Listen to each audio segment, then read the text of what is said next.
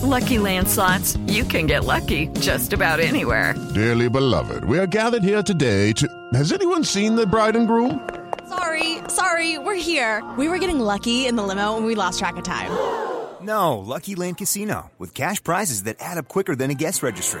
In that case, I pronounce you lucky. Play for free at LuckyLandSlots.com. Daily bonuses are waiting. No purchase necessary. Void where prohibited by law. 18+. Terms and conditions apply. See website for details. Hello, it is Ryan, and I was on a flight the other day playing one of my favorite social spin slot games on ChumbaCasino.com. I looked over at the person sitting next to me, and you know what they were doing? They were also playing Chumba Casino. Coincidence? I think not. Everybody's loving having fun with it. Chumba Casino is home to hundreds of casino-style games that you can play for free anytime, anywhere, even at 30,000 feet. So sign up now at ChumbaCasino.com to claim your free welcome bonus. That's ChumbaCasino.com and live the Chumba life. No purchase necessary. VGW. Void where prohibited by law. See terms and conditions. 18+.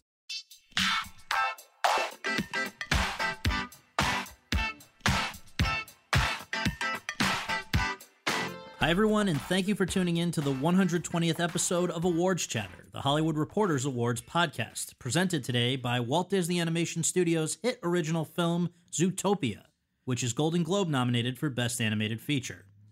My guest today is one of the most popular and respected actors out there, a man who has anchored blockbuster franchises, been Oscar nominated, and starred in the last two Best Picture Oscar winners, Michael Keaton.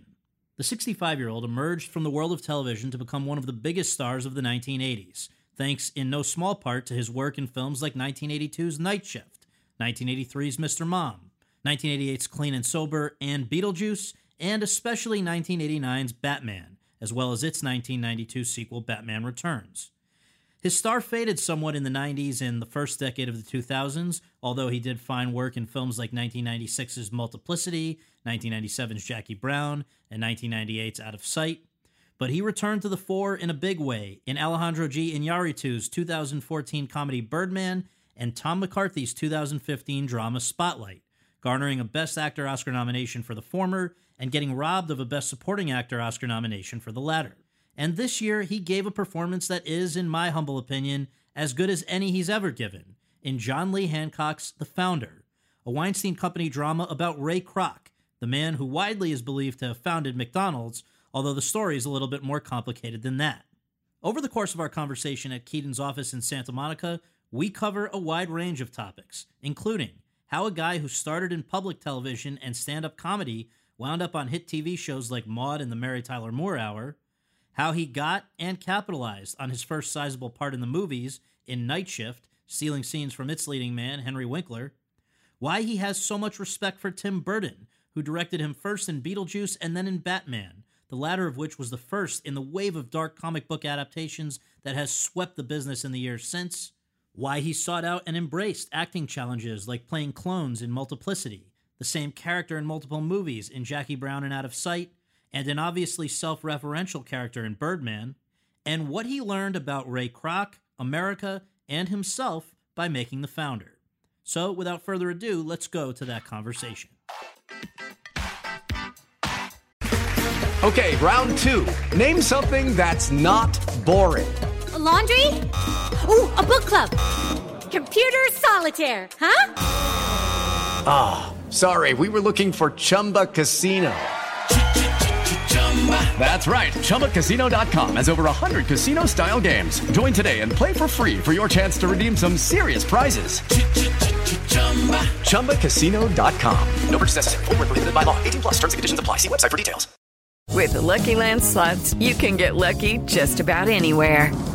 This is your captain speaking. We've got clear runway and the weather's fine, but we're just going to circle up here a while and get lucky. No, nothing like that. It's just these cash prizes add up quick. So I suggest you sit back, keep your tray table upright, and start getting lucky.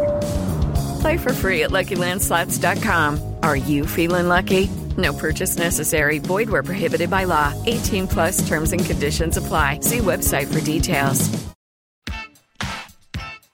Michael, thank you so much for doing this. Really appreciate it. Thanks for having me on. Of course. We always just begin, for the record, where were you born and raised, and what did your folks do for a living? I was born outside of Pittsburgh between two... People used to identify towns, I don't know that they do that anymore, by what the commerce was, really. You know, my mom grew up on a hill like that called Churchill Street, McKees Rocks, which was a tough little mill town. And that was, I'd say, down the river down the Ohio from Pittsburgh, about 6-7 miles maybe. Then we grew up between there and what was Coriopolis, which was known as a railroad town. But also some mills and, industrial working class towns. But in between was country, it was rural. And your parents were? My dad was got his GED, and then my dad is a bootstraps type guy, not unlike Ray Kroc, who was an okay. I was asking my sister and my brother the other day. He was an okay student. We're not sure whether or not he graduated from high school. I can't, and I'm not. I can't believe that. None of us know for sure. I think in his last year, he was a farm boy, a country boy, and I think his last year he may not have completed, but he got a correspondence.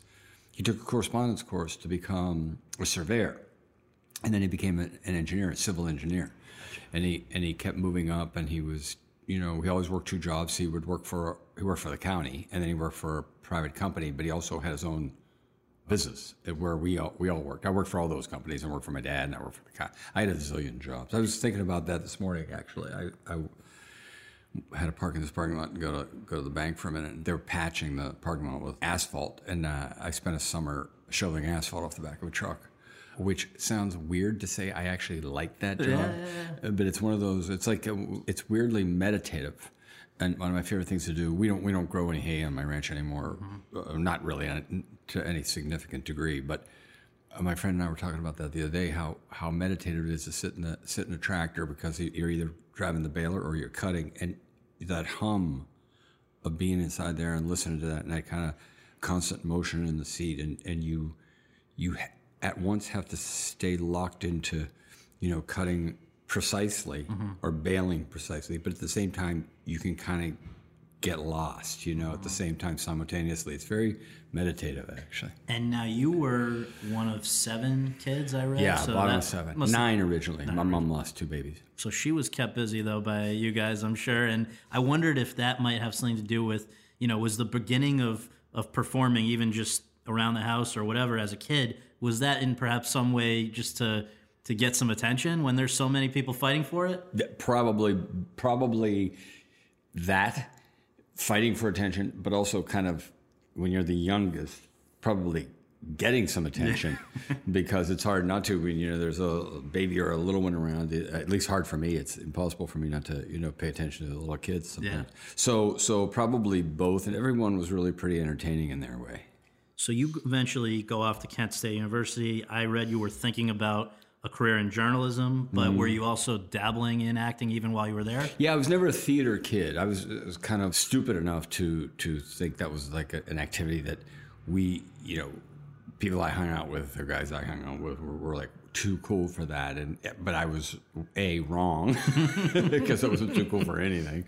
And B, it's like, when you resist something too much, you probably have a curiosity or interest about it. So since my friends and I were pretty funny and, would like to entertain a bit, and I got interested in writing, and I always liked to read, even though I took, let's say, vacation to pursue a Bacchanalian lifestyle. Not really, but I had fun. Yeah. But when I was young, I would read, and I always enjoyed writing, and I was curious enough about it. So I did a play finally. In college? I did a couple, yeah. And I was not very good in either of them, I don't think. And then I had to drop out of school. I dropped out of school twice to make some money to go back to school. The second time I did not go back to school. Yeah. And the first time I dropped out, I think I picked up some little show. I started to write a lot.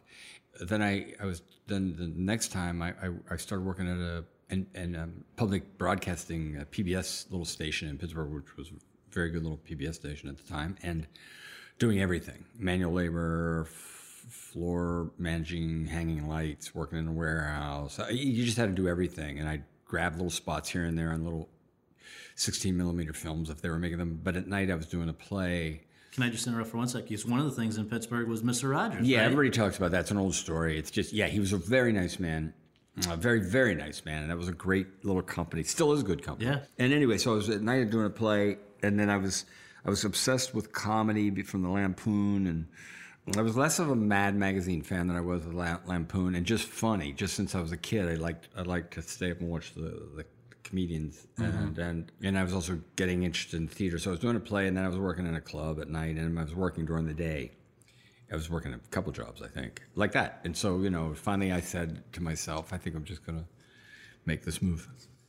Can you connect the dots, though, between leaving Kent State, ending up for I think a decent chunk of time at a Navajo reservation, and then going out to Hollywood? What happened at each of those places that led to the next? Well, I'll tell you exactly what happened. First of all, it was a very limited period of time in Chinle, Arizona, and that just came out of nowhere. I was doing a little show at night. I was doing a musical review for $25 a show outside of Pittsburgh, and there was somebody in the cast whose cousin or someone had gone out, and within less than a minute, she was explaining it to me, and literally in less than a minute, she looked at my face, and for some reason, she looked right at me and said, "Why? Is this something?" She either said, "Is this something you want to do, or is this something you're interested in, or something?" And I never thought about it until then. I mean, I was always interested in the West and things like that, the cultures, but I said, the word came out of my mouth, yes, before I even thought about it. And I made a couple long distance phone calls, and I quit this show, and I took off and ended up, I don't know if you've ever been in that section of the Southwest, but it is so far removed from where I was raised that it's like polar opposite. And I thought, well, this is a big mistake. I was sleeping in an empty old dormitory. It was a summer school program for kids. Right. Who they were called, I forget, but the kids would come from all over because the population is very sparse and the kids are spread out all over. So for the summertime, they'd all come and stay. But a lot of the dorms were empty, and I slept on a bare mattress for a long time with nothing. And that first night, I remember thinking, this is a big mistake. I got to get out of here. And I thought, and I had no way of getting out because I spent all my money on the plane ticket. And I thought, well, I'll hitchhike out of here. I'd hitchhike back and forth from school all the time and to go home on weekends. And it was, common practice with my friends then. I hitchhiked all around up into Canada, New England, and everything. So a couple of days went by, and the next thing I know, it was growing on me, let's say. And then it really started growing on me. And then I just thought, well, I'm just going to settle into this totally new place. And I was volunteering to help teachers. I was cleaning up little sheep farms, kind of volunteering everything. And then I ended up directing this little play for these kids. It was there. That was a pivotal time in my life. I got real clear-headed about everything. I took all stimuli away and was just learned how to be really, really present and get down deep. And I thought, I'm kind of kidding myself. I need to pursue the thing I'm curious about. So I went home, took 2 jobs, moved back to my parents for a few months, saved every dime I had. I think for some reason the number $270 is in my head, and I have no idea why, but I think that's what I showed up here with, which was gone pretty quickly. Drove out to LA with $270? No, I got up. I managed to get a cheap flight in the middle of the night and landed. Slept right up about 20 blocks from here on the floor with my friend Greg one night or 2 nights. Got a bus out to the valley. Stayed in a 1-bedroom apartment with a couple of my buddies from Pittsburgh for a while, who were very generous to me.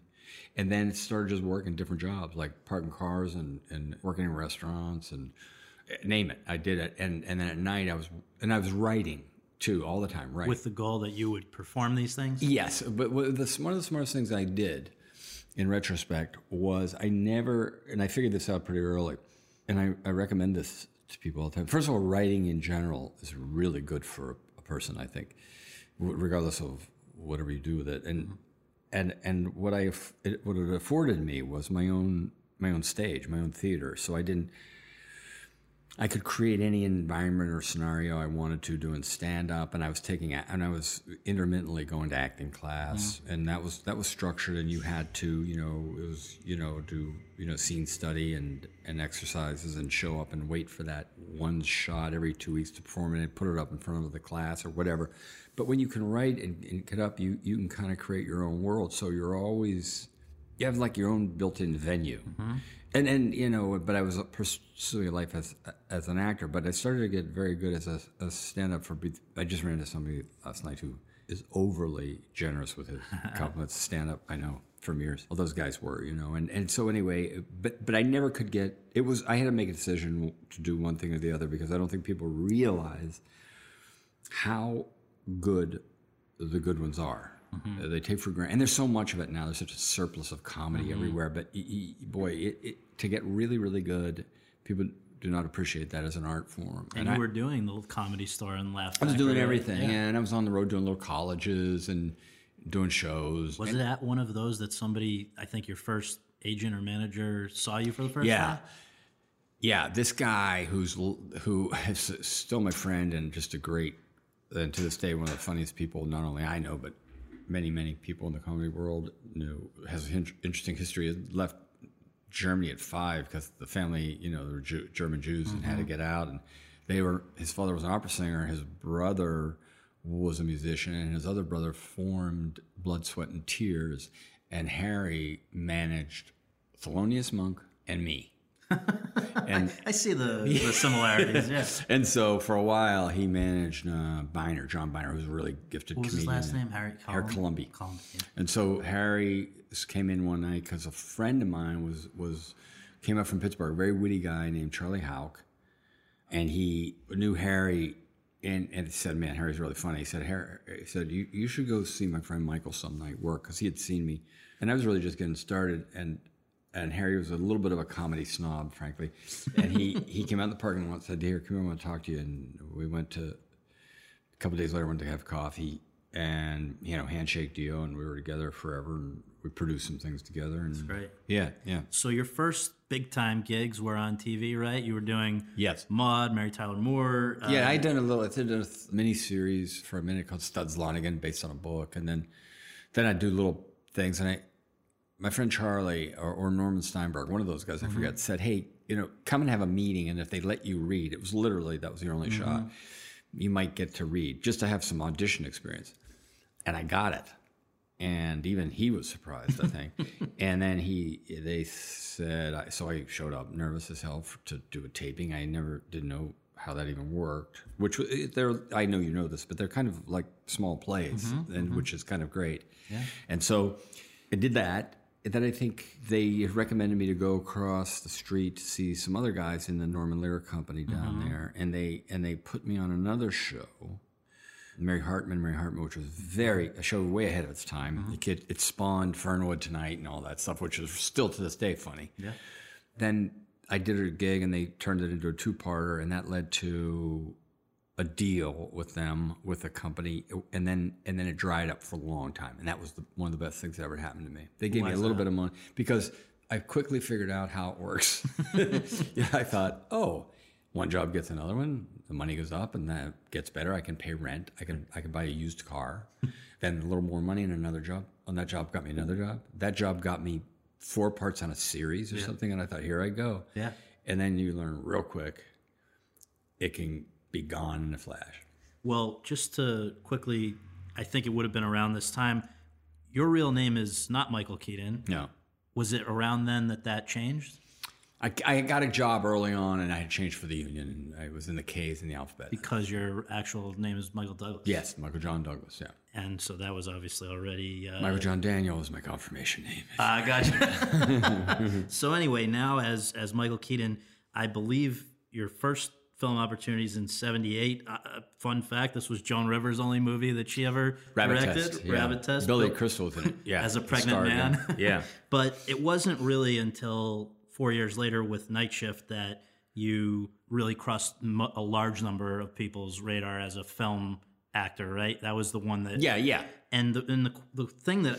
Which is what I always really, really wanted. You always did. I mean, I was always in love with filmmaking and film, and I was even trying to make little shorts at the time with little 8 and 16 millimeter equipment, and I liked television. I like television to this day. I think qualitatively, I'm not saying anything new. It's as good, if not better, pound for pound in terms of writing. But I loved filmmaking, and I still like plays and theater. But really, I was more interested in film and filmmaking and being in the movies. And every time I would get a series that was canceled, and I think I had 3 of them, it was like someone lifted a house off my back. Correct me if this is wrong, but I had read that it was actually one of the writers of one of those series, Working Stiffs, which was at CBS, who was also writing a script for Ron Howard, who said, "Ron, you should meet this guy," and that was the beginning of Night Shift. Yeah, Lowell Gans, Bob Lou Mandel wrote Night Shift, and Lowell was directing me in an episode, and I got along quite well with him. He's a funny guy, and I was making him laugh. And I got an audition based on that, as what I think happened. I'm next to positive that's how it happened. And then I got like 4 or 5, 6 callbacks or something, and it went on, seemed like it went on for like months. And you had to keep getting better and better and stay focused on each and every one and refine the audition piece. And I was improvising in the audition, but not as much as when Ron trusted me and really started letting me cut it loose. And in the end, this sort of motor mouth that you were playing, this morgue attendant who also was a pimp, it stole the show, this character, your character, but during the making of it, they weren't so sure about you, right? Well, that's what I heard later. I think I'd almost been fired from a few jobs. But back then, yeah, I think Laddie at the time, I think maybe it wasn't him, but someone who I liked, actually, Alan Ladd Jr., someone up there was saying they were watching dailies. I didn't even know there was such a thing as dailies. And they kind of said, well, I read the script. What is this coming from? What is he doing? And to Ron and Brian's credit, they said, no, just wait. I know, kind of trust them, not trust me, Mike, but trust them. Trust me. Basically, Ron was saying, I think. But then I think, I don't really know what happened. I just, but I always worked from a character. I mean, I admit that I wanted to be funny. I wanted to be funny on screen, and I wanted to. But I did and always have, and I suppose always will, come from a place of, it comes out of character. Yeah. It's not improvised just to improvise. Yeah. Would the character really say this or really do this? Or it was always based, it always came from an acting perspective as opposed to just, by the way, I'm sure there were times on television where I just showed up for a game. I just wanted to be funny. Yeah. But usually it was like I did this episode of Tony. One of my favorite little jobs was an episode on the Tony Randall Show. And that was a real education. I've talked about this a few times in execution of comedy, because Tony Randall was so precise. His precision in terms of how the joke would play, where it should land, the timing, everything was an eye-opener for me, because I was coming from a very loose, kind of free-flowing, improvisational, but also my version of a character. Yeah. And I developed this character for the role, and that turned into 2 parts, I think. But sitting there and watching him, who basically he kind of directed these episodes, even though he wasn't the director, was a great little education. So interesting. So Night Shift comes out. It's very successful. I think Ron was hoping to bring you back for Splash, but instead you went with Mr. Mom, which seems like it was smart, strategic move at that point when you're establishing who you are. That one also was very well received.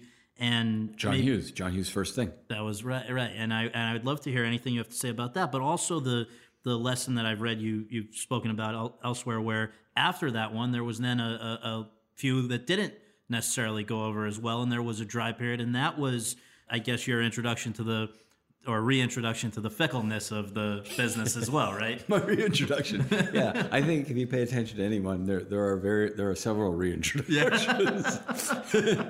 Yeah, but that was your first leading. Well, Johnny Dangerously was one of those things. There are movies of which I probably have many that everybody's got them, where they are actually hits in the. If you look back, they accumulate such cred, right, or fan following, and ultimately they make their money too. Yeah, by the of way, course. They find a way to get their dough back. But that Johnny Dangerously, you could say wasn't a hit. It actually is a hit. It actually kind of is this very. So there was. Yeah, I suppose that did happen. I guess we could go back and look at a graph and track it. No, but Mr. Mom though did put you firmly on the map, at least for a short. Yeah, made some good dough, and now you're a leading man. I suppose so. Yeah. So Beetlejuice, a few years later, comes Tim Burton Calling. You originally said no to that, right? Well, yeah, not like no. I'm not doing the part. I couldn't understand what he was talking about, because it is a little wacky. And what ended up was not exactly what he was describing. Right. When we really go back and look at it, he and I. But it didn't matter. He gave me enough. And then once we got going, I mean, the guy's just I keep saying he's an artist. He's a visionary. Yeah. He's unique. And it's a testament though to you that your character is the one that people talk about and remember, when in fact, I believe this is correct, you're on screen for something like 19 minutes. Yeah, I know. And and you and he really, the reason we remember that character so fondly is that you guys went to great lengths in terms of the costume and the makeup and the hair and all of that to make this guy stand out, right? Mm-hmm. Yeah. I said no, only not like, no, I'm not doing it. It was like, I don't know what you mean exactly, so I'm not quite getting it. And but I keep saying no, I've done that several times, but it might be, I mean, it's not like I'm above it. It's usually you can find someone better, or I don't think I can do this, or, sometimes you're just not interested. Then talking with Tim, like the third time or the fourth time, I kept liking him more and more. And you could tell there was something in this guy. Yeah. But the only thing he had to show, I think it was Frankenweenie at the time. I think that's, really? Unless there was something else. Yeah, can't remember. I don't think he had done Pee Wee yet, or maybe he did. I don't remember. But there's something there, and his sketches of the character look nothing like Beetlejuice. Really? So what happened was we're in a Mexican restaurant on Lincoln Boulevard, and I go, you know what? Let me. I got an idea. He had said a couple things that got me interested. And I called the wardrobe department down at, I think, Raleigh, where we would end up shooting. I think, or wait a minute, it was down Culver City, where that really neat old studio is down there. And I had these mental notes based on things he told me, and I asked for wardrobe from all different periods of time and styles, and they sent me a big rack. I just moved into this house, was basically empty, and I had, I think, I saw kind of teeth that were just a little bit larger than mine, and not well taken care of. And I started putting on different costumes and wardrobes. I developed a walk, and I developed a sound, and I have no idea what that came from. And then I just knew one thing was clear. Like, I said, I want my hair standing out, like as though I just stuck my finger in a socket the whole time, and that's what the performance is coming from. It's coming from here to there. And he said something about the guy lives in all periods of times. He kind of lives in reality, lives in a non-reality. He exists, but he doesn't exist, and blah, blah, blah. But when he said something about under a rock, I told V, the great V Neal, I said, I want mold down my neck and up my thing, and she just loved that. So we did that, and she came up with the eyes, or Tim, I think Tim always had those eyes and the skin, and the striped suit was his thing. And then I said, and then I just threw together a thing. And the amazing thing that may not get mentioned about Beetlejuice is not 1 second was seen, because I was still putting it together, and he had already been shooting. Nobody saw anything. And I didn't know if it was going to work until I showed up on the set. I hit the road, not just running, I hit the road flying, and gambled that this thing I was going to try to do would work. And as soon as Tim saw it, to his enormous credit, he just was on board. And it was the train that he and I just rode. And I know you and he hit it off to the extent that not only did you obviously reteam for Batman not that long after, but that you've said there's only one role that you would ever consider returning to, and that it would be Beetlejuice, right? Yeah, at the time I said that. Yeah, long time. Not gonna. I don't know. That people could ask me about this. How could you not make that again? Right. But they chose not to. I don't know what they're doing. So the other thing that's kind of incredible is that same year, or at least released that same year, was a totally different Michael Keaton performance in Clean and Sober. And I just wonder how that even came about, because up to that point, most people associated you with comedy. And in fact, I think that Glenn Gordon Caron said that Night Shift was the reason that he was interested in you for the part, but it's such a totally different thing. I think there's a scene, and I remember the day when we shot it under a Christmas tree in Night Shift. And like I say, I just play whatever the reality of the scene is, or whatever I think is true, what the truth is. And there's a scene where I talk about my father underneath, not my own father, but the character's father, Billy's father. And I remember the room felt weird. And I thought, whoa, maybe my choice was wrong. And then I don't know that Ron kind of went over and huddled around the camera or something, but I think he moved the camera angle a little bit, or he came in tighter, changed the lens or something. And I think he wasn't ready for what I was doing under that tree, and he rode with it, as opposed to saying, hey guys, come on, let's keep it nice and light, And I think Glenn went, oh, okay, this is a multidimensional character. This is, I hate to make too big a deal out of it. I just basically it's a funny guy jumping around. But so I think that's what Glenn may have seen and said, I want to do that. And to me, that was not. I mean, I was excited about it because I thought, okay, here's a challenge. But it was less about me going, that thing of I need to do drama. I'm not just. I'm deeper. I don't look at things like that. It was another role. I hadn't played anything like that. People said, don't do it. To a couple of things, they said, don't do it. To Pacific Heights, they said, don't do it. You should never be supporting. You're the lead, and I just want to be an actor.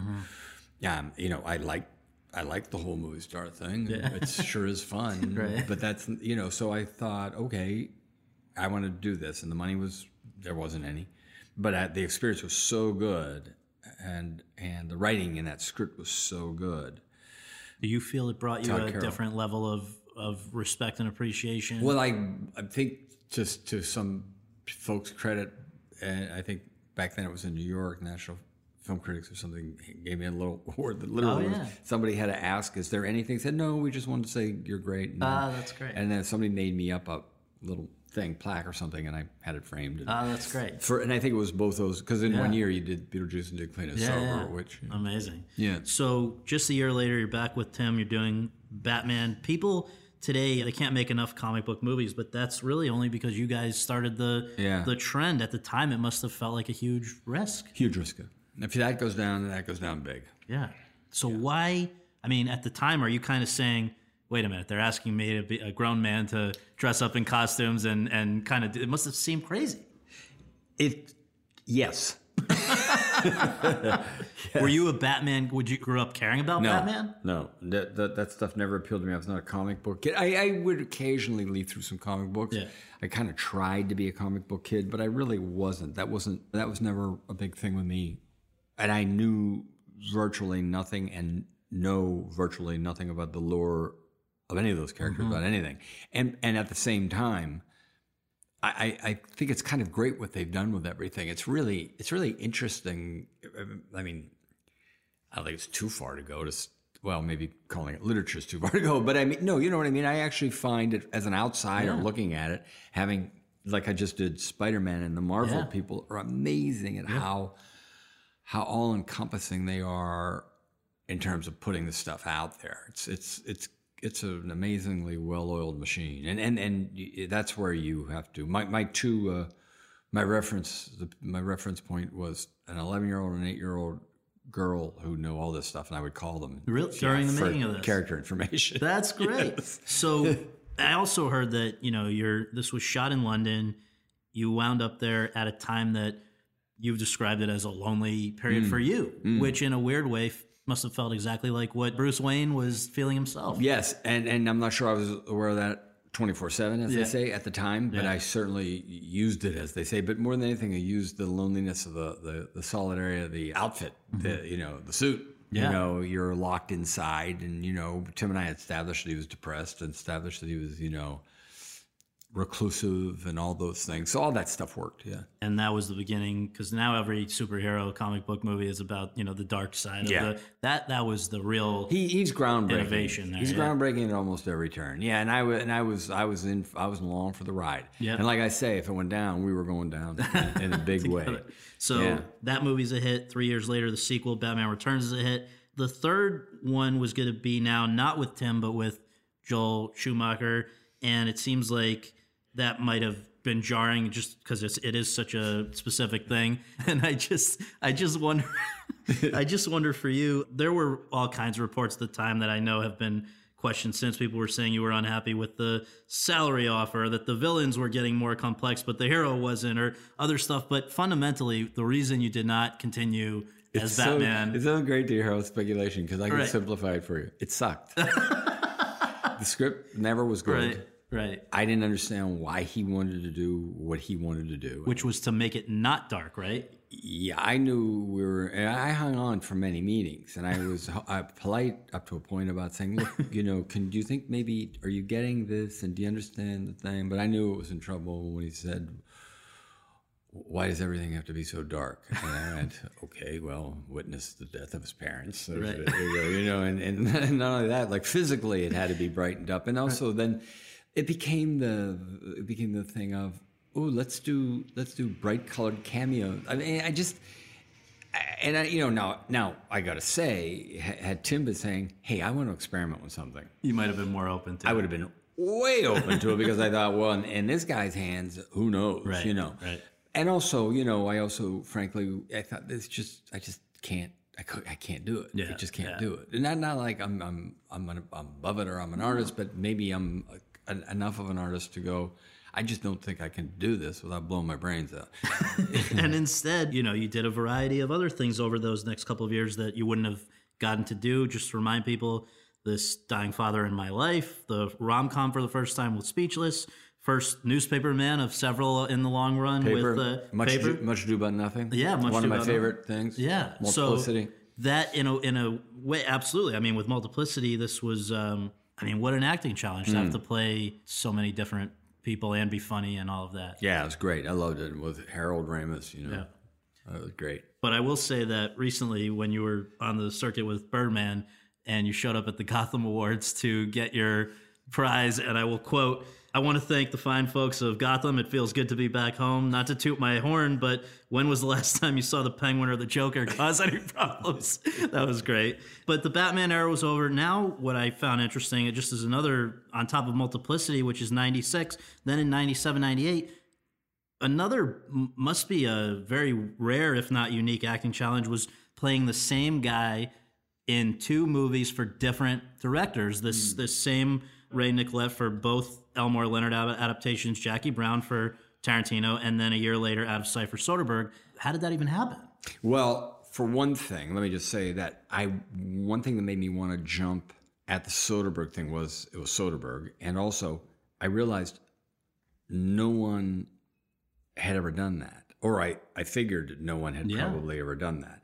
And the Soderbergh, just to clarify, the Soderbergh thing came after Jackie Brown. I want to talk about Jackie Brown because it's Quentin, and I really love Jackie Brown. Mm-hmm. But anyway, the Soderbergh thing, Steven Soderbergh called, and I'm a Soderbergh fan, and he had this idea, and I was immediately intrigued. But I thought, I don't know if I really want to. There was really not much in the role, and then I thought, but Jesus, Steven Soderbergh, you should always hang around sets with those guys, if you can, and learn from all these people. I took a movie in Scotland one time to watch Duvall work, and we've become friends. And also, it's in Scotland, and I love Scotland.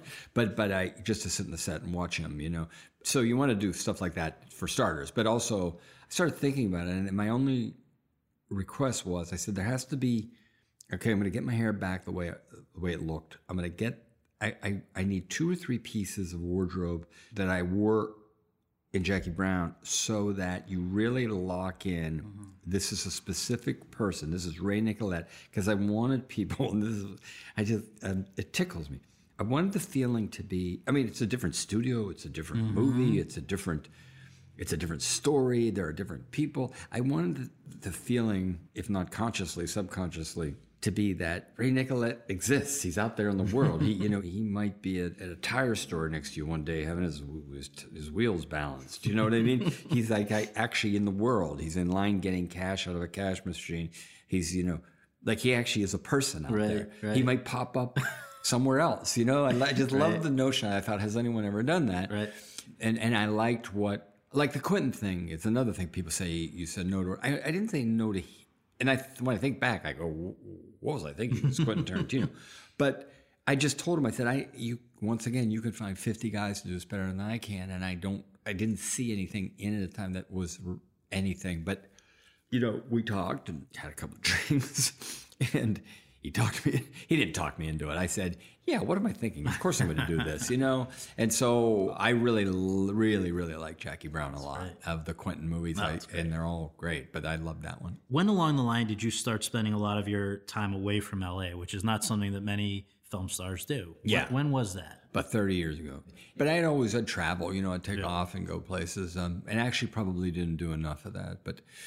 And there's also, my son was young and I wanted to be an active dad, and I was. And so, I gave up a lot of time, and I didn't give up anything. I gained, but there were location decisions where I didn't take movies because of the location. I didn't want to be away. And I also wanted to be involved in school and teams. And, that was more my focus. And also, kind of thinking about what I really liked and really didn't like about what I was doing. And did that have anything to do with why around the turn of the century you were not working as much as you had before? Did you just choose to be at home more? I think it was I know it was a lot of things. It was all those things, me getting tired of hearing my own voice, feeling like I was kind of pulling out tricks, probably being lazy, probably not being particularly interested, and also not all those are my decisions. Those are a lot of other people's decisions saying, frankly, we're not interested. Did you feel that had happened, though? Oh, sure. Yeah, I'll feel it again someday. So I don't really care much now, I mean, I'll feel it. I never really took it personally, but I guess I'm human. So maybe sometimes my feelings were hurt, or the thing I'm either blessed with, or maybe I deserve credit. I never fall victim to desperation. Mm-hmm. I told somebody once, when you're flying into LA and you see that layer of what you think is smog over the city, they go, yeah. I said, that's actually desperation. So that's why you go to Montana or wherever. Yeah, and I have a life. I had a life, yeah. but it's a combination, as I say, of all those things I mentioned, and also not a whole lot of folks knocking on my door for a little while. Then, yeah. So that's okay. I'm a big boy about it, but that's not to say that there aren't sometimes where you thought, oh man, this doesn't feel so good. Most of the time, it didn't. It always matters because you got to make a living. Yeah. But it didn't quite matter sometimes because I have a pretty big life. Yeah. I'm really fulfilled as a pop, as a dad. I have a big family, and like all of us, we kind of help out taking care of different members of our family. Mm-hmm. But that said, you don't like the feeling when you start to go, hey man, I feel like I need to go out and work a little bit. Yeah. And I did. I would always be, I got nominated for things during that time that everything was. I did that thing playing Angleton and that miniseries, and so that was Live really from Baghdad, right? I did Live from Baghdad, but no, I played James Angleton, the head of the CIA, which I really liked doing. That was challenging. So I was out there doing little things, like I say, I stayed in the gym quietly, and you just can't fall victim to desperation. You can get worried. You got to go to the bank and go, hey, how am I doing here? You know what I mean? You might have to shed a few horses. And, right. And I was also getting way into cutting horses, and that takes. I like to win. Yeah. So you got to put a lot of time in training and living in crummy motels and traveling, and way more money's going out and no money's coming in. Yeah. And I was running around the world fishing in exotic places, living in the life of traveling around Europe, enjoying myself. I heard that in the early 2000s, one of the knocks that did come, but that you ended up declining to accept, was for this TV show Lost, which there was a part that ended up being played by Matthew Fox. You decided not to do that? Yeah, I start to feel badly about this. I think that got... because it sounds like it didn't exactly play out like that. And I always think, geez, maybe this has been misinterpreted, or did I mischaracterize that, if that's such a word. JJ and I had a conversation. He told me about this thing he was, and I like what he does. Yeah, I just thought and goes back to then. So he told me about this thing, and I thought, well, this guy's worth talking to because he's real smart. I'd read some things he had written, and he told me about this idea. And it's no news now. I'm not revealing anything. He said, and here's what happens. The guy that you think is the lead dies in the last 10 minutes or something. And I immediately, when I hear things like that, like Soderbergh calling you going, hey, I want Ray Nicolette to pop up in this movie. Those kind of things intrigue me. Yeah. So I went, oh. And I thought, yeah. Now the idea of doing an hour television show, I'm just too lazy. So I thought, wow, this is pretty good, but then I don't have to be in a series. And, because he was going to be killed in the pilot? Yes. Now, I don't think I'm revealing anything. No, you can double check with JJ. Yeah. But because that was the goal. And I think what happened was, and I've never really talked to him about this. I guess maybe we had a brief conversation where he thought better of it, or the studio said, that ain't going to happen. And then there was a kind of a half a conversation, like about, well, do you have any more interest? So it's not like they offered to me, Oh, I didn't turn it. I turned it on, and then it just changed. The offer changed. Yeah. Yes, and it didn't. That didn't interest me. Right. And I know that was what was going to happen, and that I probably would have done. Right. Even though people would say, "Why would you ever do that?" And then you're the big lead guy, and then you die. Why would you ever do that? And I thought, well, that's pretty interesting to me. Definitely. And he's so good. You want to hang out with guys like that. For sure. I want to make this clear. Yeah. Make it sound like, oh, I could have done that, and I chose not to do that. I think people get it. It's a different. It was a different offer. Yeah. So this brings us up to these last 3 years, which have been pretty unbelievable, I would imagine, for you. And it started with Birdman. Did you know Alejandro Inarritu before receiving the script, or did that just show up out of the blue? This is part of a longer conversation, and someday I'll have it, but you don't have the time now. And also, I don't know that I can be as articulate and clear as I want to be early about it. I'm going to tell you this. It actually started way before that, in here. In your head. And in here. In your head. I started getting really, really locked in. I started really, really thinking about and narrowing the focus and narrowing the energy and narrowing the vision and honing it and really thinking about what I wanted to do and then saying, okay, here's my challenge. How do I slowly but surely start to throw a jab, start to throw another jab, and then go, just stay disciplined, stay locked in. And this I will tell you, though. There was a lunch conversation with a representative, and I basically told them, promise you that things weren't looking great. I said, trust me, bet everything you own, I'll win. And however you describe winning, I'm going to win this fucking thing. And I don't mean prizes, I don't mean awards. Yeah. And I said, you're either on the bus or you're not on the bus. But the bus is leaving. And it started way back when I started taking things like, and by the way, I would take it in a heartbeat anyway, but it was even almost pre-other guys. It goes back where I started to slowly, and I hate to use the word strategically, but get on a much narrower road and stay on that road. And so then and I'm back in New York doing RoboCop, and I literally was back in LA and then back on the set within 24 hours, I think, because the name Alejandro Inarritu came up. And I said, you don't even have to tell me. First of all, they said, we can't tell you what it's about. Right. It was very secretive. I said, I don't even care.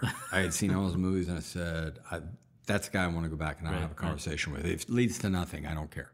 We hung out, we had dinner, lays a script on me. After a conversation, he's kind of looking at me, and he wanted to go outside and smoke. I don't smoke anymore. I haven't smoked for years, so I went out and hung out in the sidewalk. He used to smoke. We're starting to kind of enjoy each other's company. He says, can you ride me home?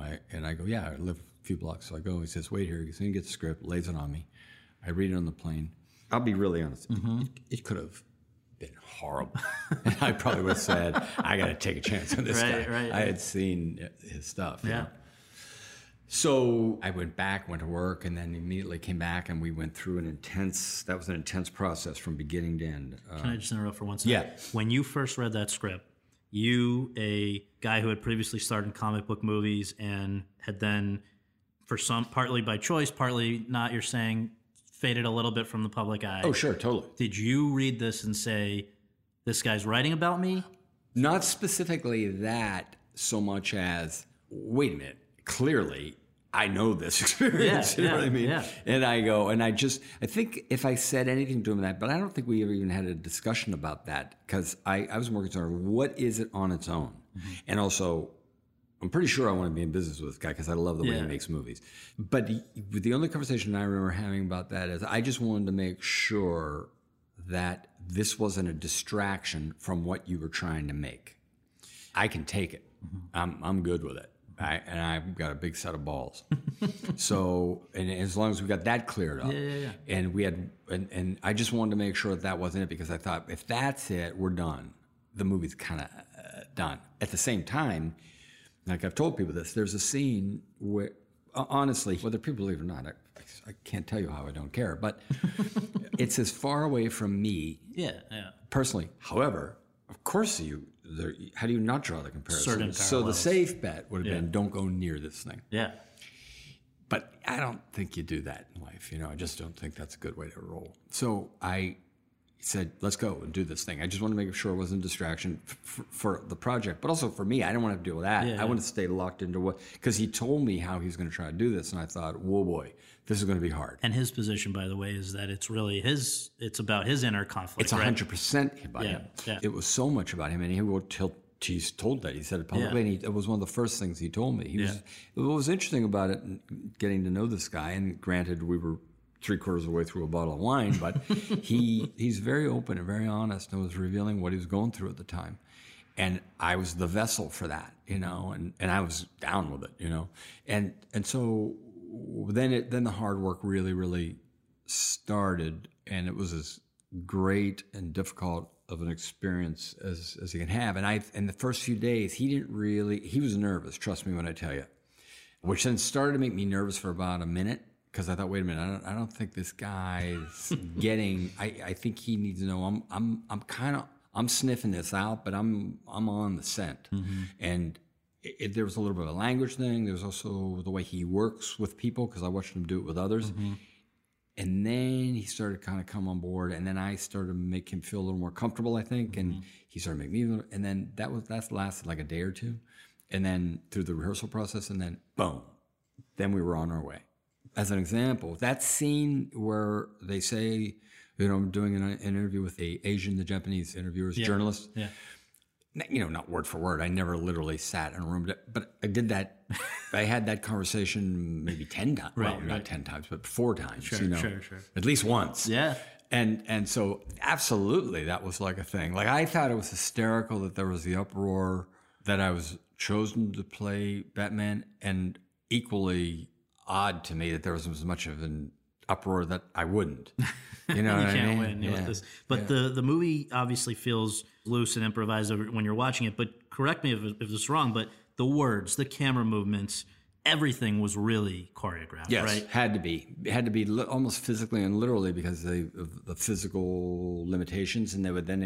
Do you know that they literally, everybody involved was so unbelievably talented. But they literally, built 2, maybe 3 hallways, so that every time it subtly gets tighter tighter and tighter. My world was closing in, and done for not a lot of money. Yeah. And so sometimes just everything to make, just to light it, and then just to get Emmanuel Lubezki what he needed, and then the other actors had to come in at a precise time just to get on in the not only just the frame, but the right spot on the frame, and then be word perfect at the same time. Or words had to fall specifically at a certain place at a certain time. Now, sometimes later on, there was some movement because we started to get it down, and he would actually do small rewrites to adjust, or they would do small rewrites, the writers and Alejandro.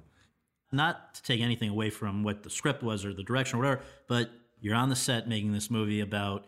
It's an unusual, more challenging movie than most movies that get made. And this movie, did you ever fathom that it could win the Best Picture Oscar? No, not until it started looking like it might. Yeah. And then at that point, and I would say just for sheer artistry and courage and boldness, the boldness of trying to make something like this and taking a risk and taking a chance.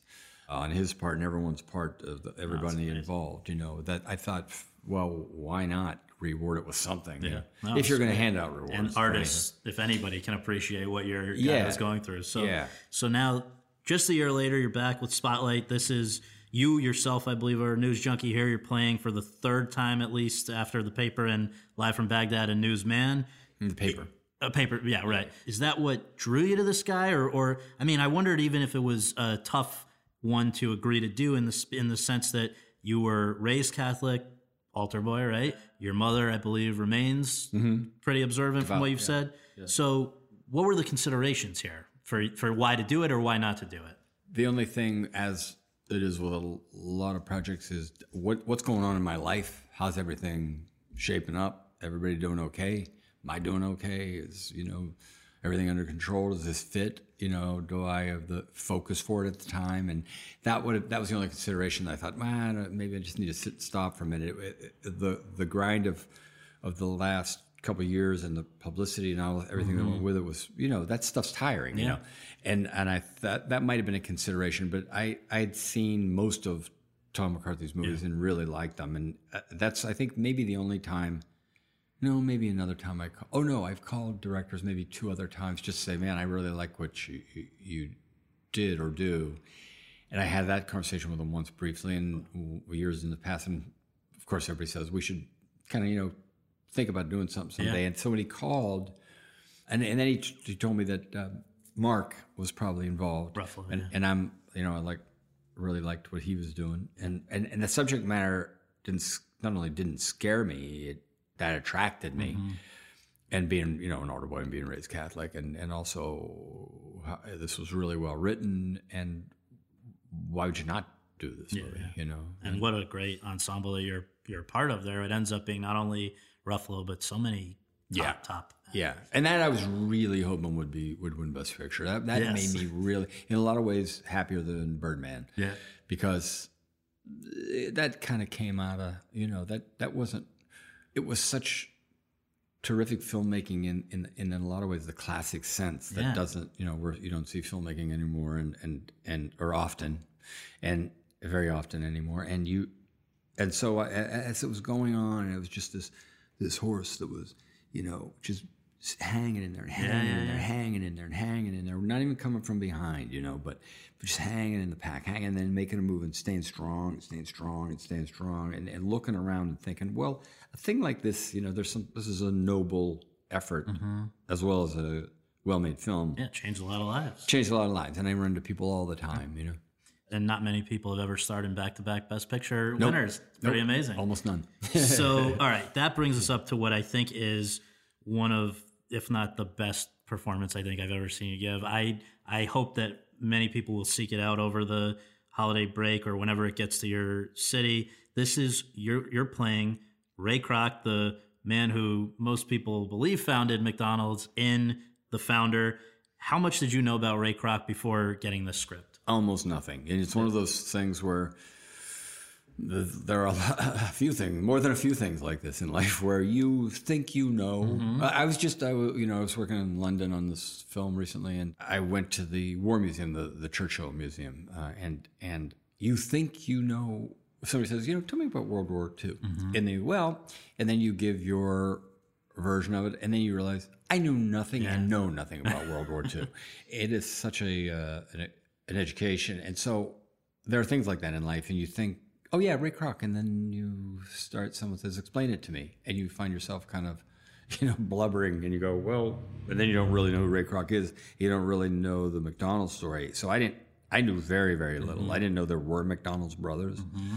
And the Founder is in a lot of ways, the quintessential movie about free enterprise system and capitalism and America and American culture and the changes in American culture. And he was the first brander. He was arguably the first person to ever really brand something the way as we know it now. Well, there's a moment in the film that you've spoken about where it literally is the turning point in history where our society became all about mobility, portability. Yeah. Yep. And throwaway culture. Yeah.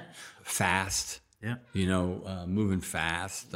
And now, what's great about some of the reviews, because there have been some really good reviews, and I'm loving what they're picking up that John Lee Hancock wanted to say, and that is that they are getting all these things without overblowing it or making this thing bigger than it actually is, because it's a sneaky kind of movie.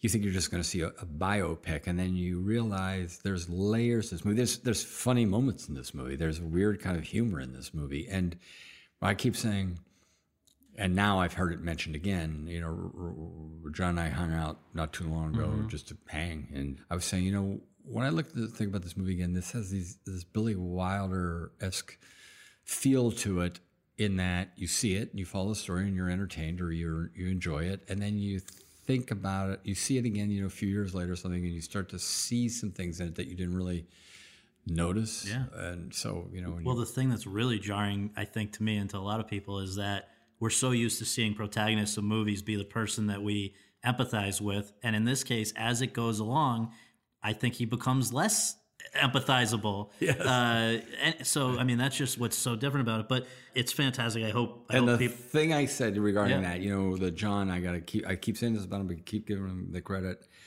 The first thing I said, if it wasn't the first word out of my mouth, well, the first thing I liked about him was he said he couldn't make a meeting at like past 2:30 because he'd be back in the Valley to catch his kid's football game. And I thought, okay, I like this guy already.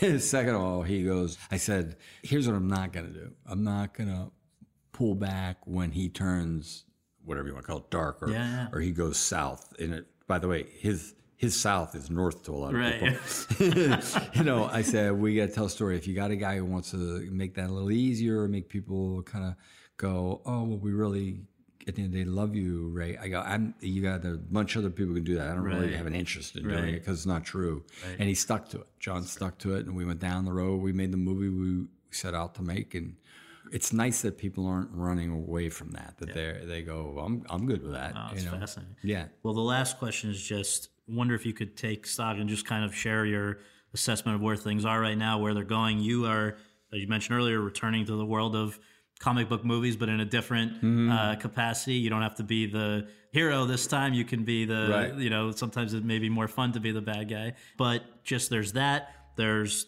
other things I know that are percolating. Just how do you feel about things? What's left to do? Is there anything you're particularly excited to do, or are you content? You mean in terms of acting or entertainment? That's what I was referring to, but you could take it however you... Oh, man, there's a lot I got to get to. My list just grows. My pile of things I'm curious about. I keep wanting it.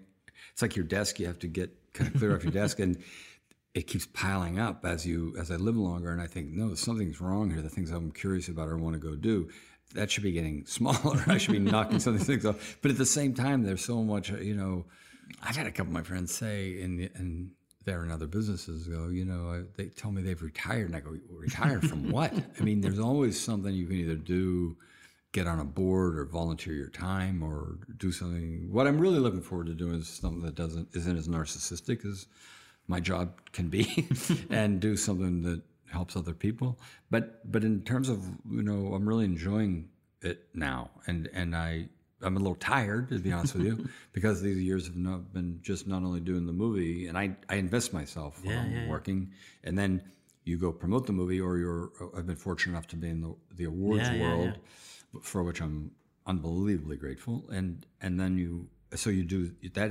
that takes a lot of energy, and then you go to the next movie, then you promote that movie, then there's another awards thing. So if it sounds like a guy who's complaining, you're totally wrong. No, I'm just saying that's what it is. Yeah. So sleep comes to mind as something I'd like to be doing. But the other thing is, simultaneously, there are things as an actor and as somebody who wants to put things out there on screen or on a stage or something, I'm almost simultaneously as interested as ever before. And, my job, like I say about the founder or any job, my job is to help tell the story. And so I don't really think about, are people going to like me or love me? Or are they going to, if the job requires that people really love you or like you or care about you, then I obviously want to do that. That's part of the role and part of the job. But I just do what the job is. I admire courage more than anything. And when I see other actors, and I see actors do things that are so courageous, I've always aspired to be that. That's the thing I want to be. And I just want to be good. So when I take a role, my job is to help the director and the writers to tell the story. And I'm going to just keep on doing that. I am looking forward to just lightening up and having a lot of fun in a movie. It's been a little heavy recently. Yeah. But other than that, just keep on keeping on, I guess. Awesome. Well, thank you so much. I really appreciate it, and love your stuff for as long as I can remember. Thanks, brother. Thank you. All right, man.